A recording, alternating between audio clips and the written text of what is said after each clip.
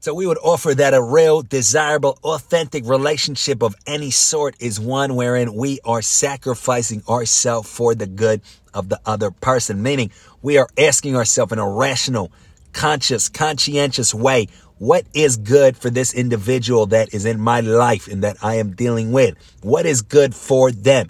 And what is good for the person? We start obviously with the physical. What's good for the physical well-being of the person? It's good for me to not maybe punch this person in the face. Maybe it's good that we do. It's good for the person to have food, to have water, to have shelter. But then what's good in terms of this person's development, in terms of this person's moral and intellectual growth and journey toward humanhood, away from animalhood? We ask, what is good for this person?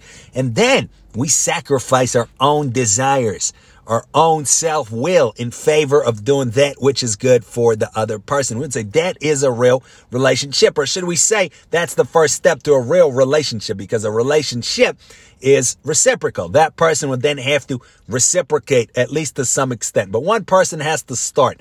If nobody starts, if each person is waiting for the other person to do it, then chances are the relationship will never start, as it never usually does. I don't want to be a sucker. I don't want to just do something for somebody. What if they don't do something back for me? What do I get out of it? And that's how it goes. And the other person thinks the same thing. So we don't want that. We want to be able to have the emotional vulnerability, and range of motion to put ourselves out there, so to speak, and to be the first one to do something selfless for somebody else. If that person reciprocate, great. And then we have the beginnings of a relationship. If they don't, we shouldn't then say, I knew it. I'm such a sucker. Why did I do something good for somebody? That's perfectly fine. We still have attained a great thing. We have worked on ourselves, on our selflessness, on our character, on our humanity. And chances are we've also benefited the other person, even if they didn't have the emotional range of motion at that time to reciprocate. They still saw how we acted toward them, and hopefully that'll be a bit of light in their life where they eventually will themselves be able to initiate a real human relationship. So either way, we're not bums if we do that and we don't lose out. So that we should do that. We should take that first step. So it's to get a little bit more into it. So we say that we have to grant the reality of other people, and that people exist for themselves in their own self, and yet each person comes across to us in a particular capacity. One person based on the position of their body, presumably to ours, frankly, right? Is that correct? Let's see. So a person's body is walking down the street and we're driving, we're saying that's a pedestrian relative to me driving.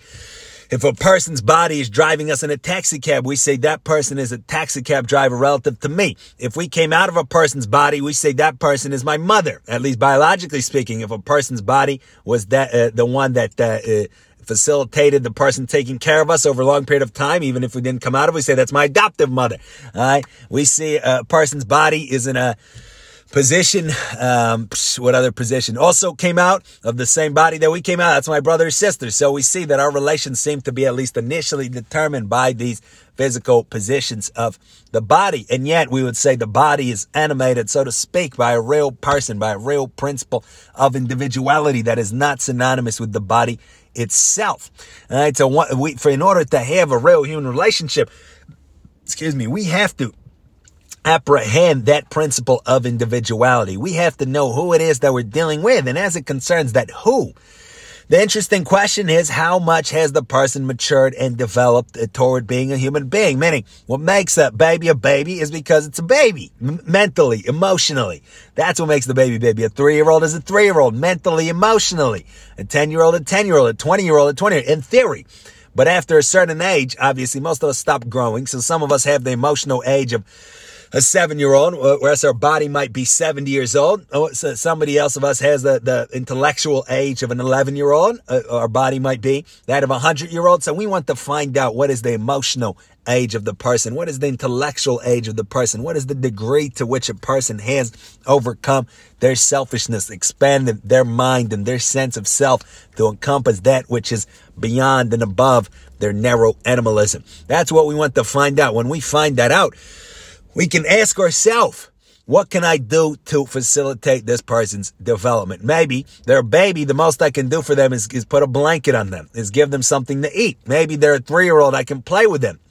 They're a 30-year-old. Maybe I can share an idea with them. Maybe I can treat them kindly in a short interaction. For example, I'm checking out at the supermarket, I'm checking them out, or I'm being checked out by them. I can do something. I can say something nice for the person. I can really treat their possessions with care in this situation and show some respect and elevate the person. Right? We see humanity, and that humanizes us. We feel a little bit more open. Most of us, some of us, we're off the deep end, but most of us, we feel a little bit more free to be human, to be kind, to be like our truer, deeper selves when we encounter that in others. And when we see something aggressive, we see something violent, we see something rude, we turtle up, we shell up. We have our emotional defense mechanism. So even in little interactions, we're rude to a person, boom, that creates that phase or begins that chain in the person of emotional defensiveness. So now the person goes home to their spouse. They're still in that frame of mind. It's a cold, dark world.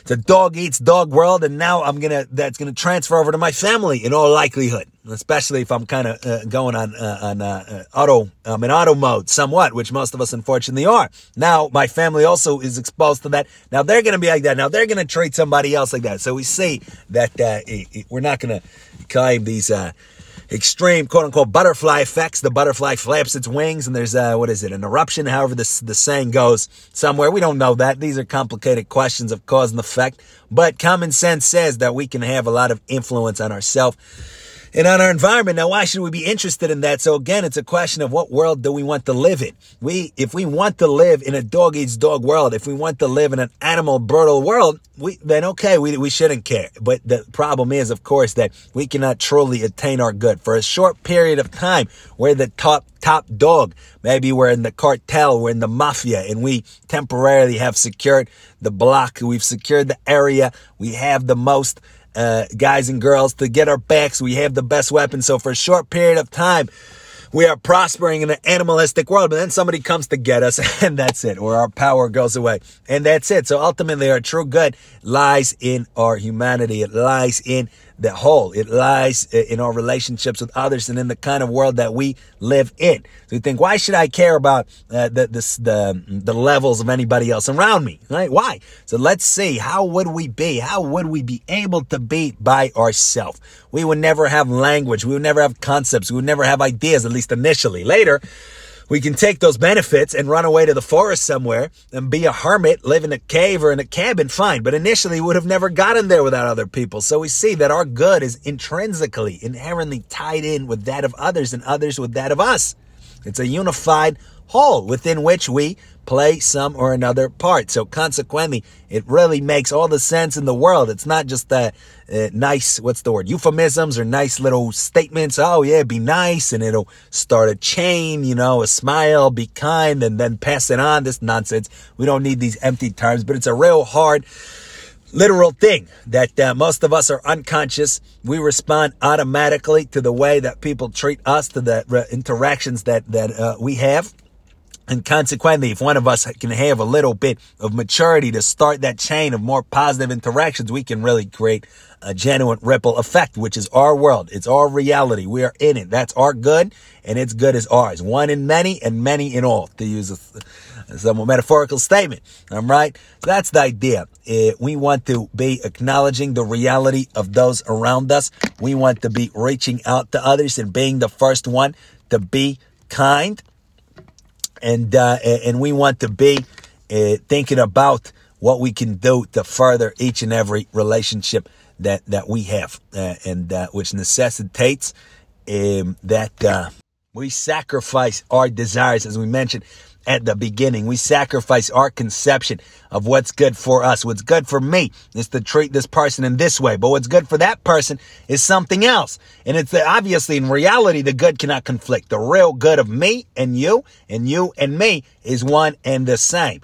Having said that, the perceived goods can conflict. For example, a person's a thief, a robber. A person is not really a thief and a robber. A person is a person who has stolen, who has robbed. Now, what would be good for that person is to make amends, is to be punished for their act. So consequently, they can get back on the road of righteousness and rectitude, to so say. But the person, obviously, in all likelihood, does not perceive it that way. Otherwise, he or she wouldn't be a thief. Get it? Because that would require honesty. An honest person slips up and says, my bad, let me take the punishment. What's the consequence? Maybe I'll turn myself in to the person who I hurt, or to the authorities or whatnot. I'll sue myself. I'll give back the money myself. I'll pay, what's the word, restitution or something myself. I'll make amends myself because I understand that's truly good for me. But most of us, or many of us, are not so honest, so we slip up and instantly we think that our good is to get away, is to not be punished, to steal the cookie without anybody yelling at us from the cookie jar, all this kind of stuff. So here, that extends obviously to our relationships where we think what's good for me is to impose my will on the other person, is to have this person flatter me, to make them make me feel good. Said that right. To have them satisfy my desires. They exist for the satisfaction of my desires. Actually, that's not true. And that's not our true interest. And we degrade ourselves when we think like that, but that's how we perceive it.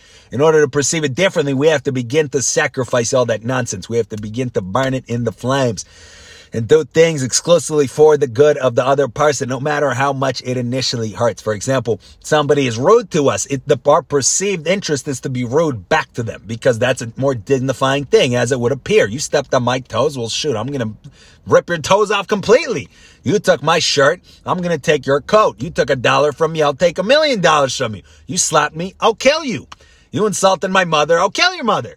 We shouldn't joke about that. But that's the idea. That's our normal frame of mind. But obviously the real good for us, if we want anything other than the vulgar, low animal state of being, is to forgive the person, to literally, sometimes, or figuratively, sometimes literally, turn the other cheek, to literally, frequently give the coat when somebody's taken our shirt, to if somebody insults us, to not say anything back. That's the real good. But the perceived interest is yet to do these things. So we would have to sacrifice that and ask, what is good for the other person? What's good for the other person is to be treated with kindness and empathy, being that they are sick in the head, to be able to treat other people like this. So somebody insulted me. Wow, let me see. Maybe I can say something very nice to them. Maybe I know them. I can send them a great book that they can read to improve themselves.